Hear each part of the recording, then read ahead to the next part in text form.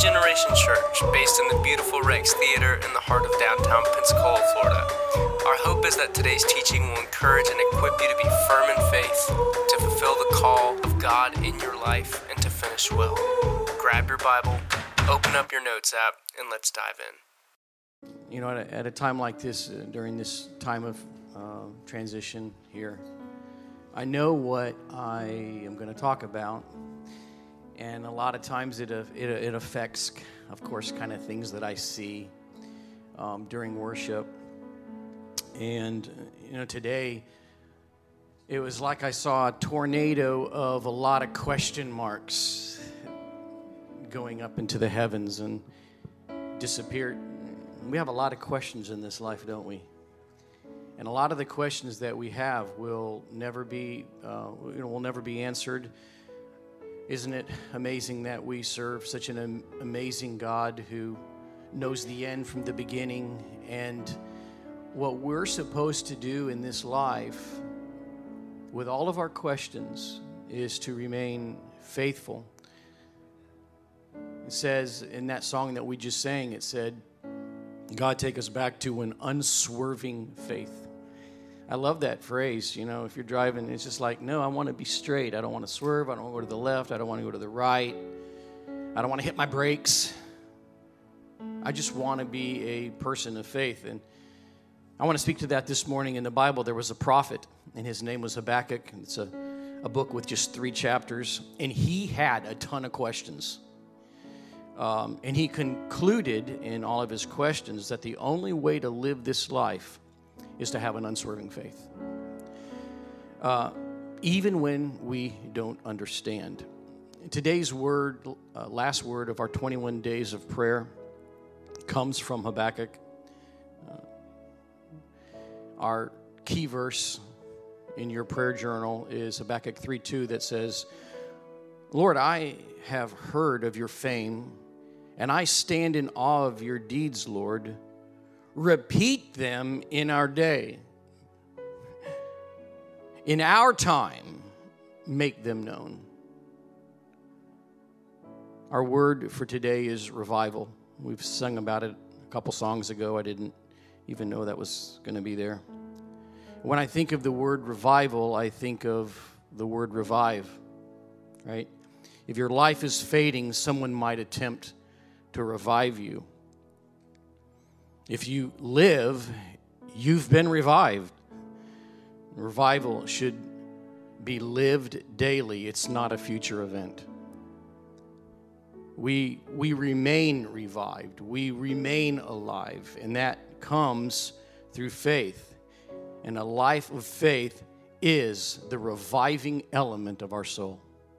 That's why it's in our purpose statement, to be firm in your faith. It's the very first thing.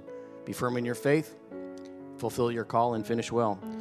Habakkuk was a Hebrew prophet in the kingdom of Judah. He was called the questioning prophet. That's his name, like the questioning prophet. It's not what his name means, but that's what he was called. He was the Job among prophets.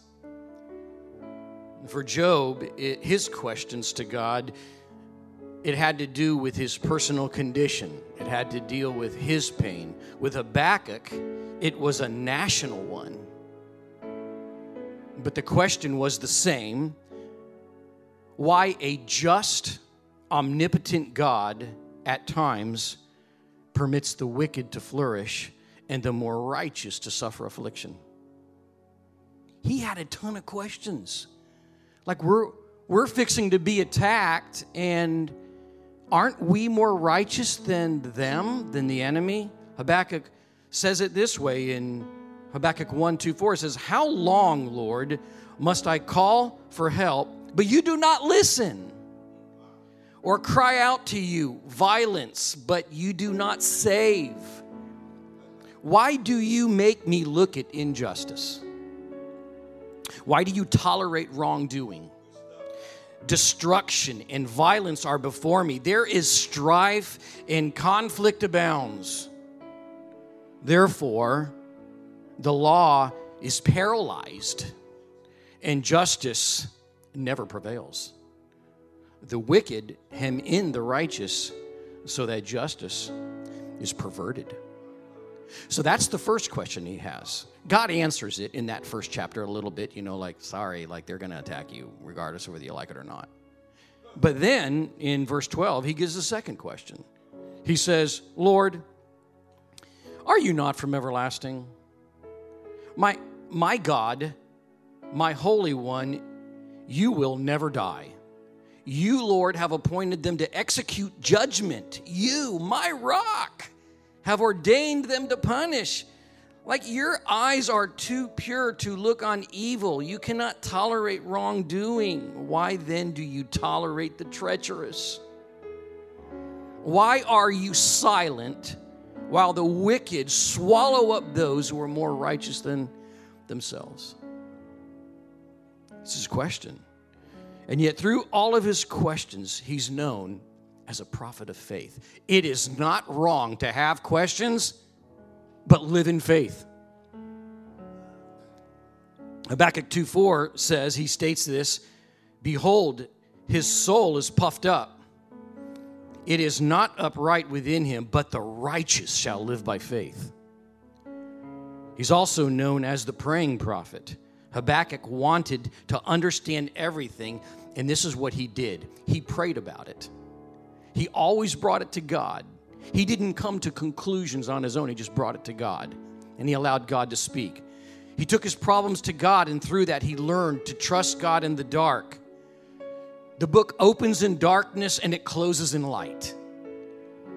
The book opens with a question mark, but it closes with an exclamation point. And it teaches us that God is holy and must always act in righteousness to every man. That's the gist of the book. Habakkuk, interesting, would be the grandfather of Martin Luther. In that, it's by faith.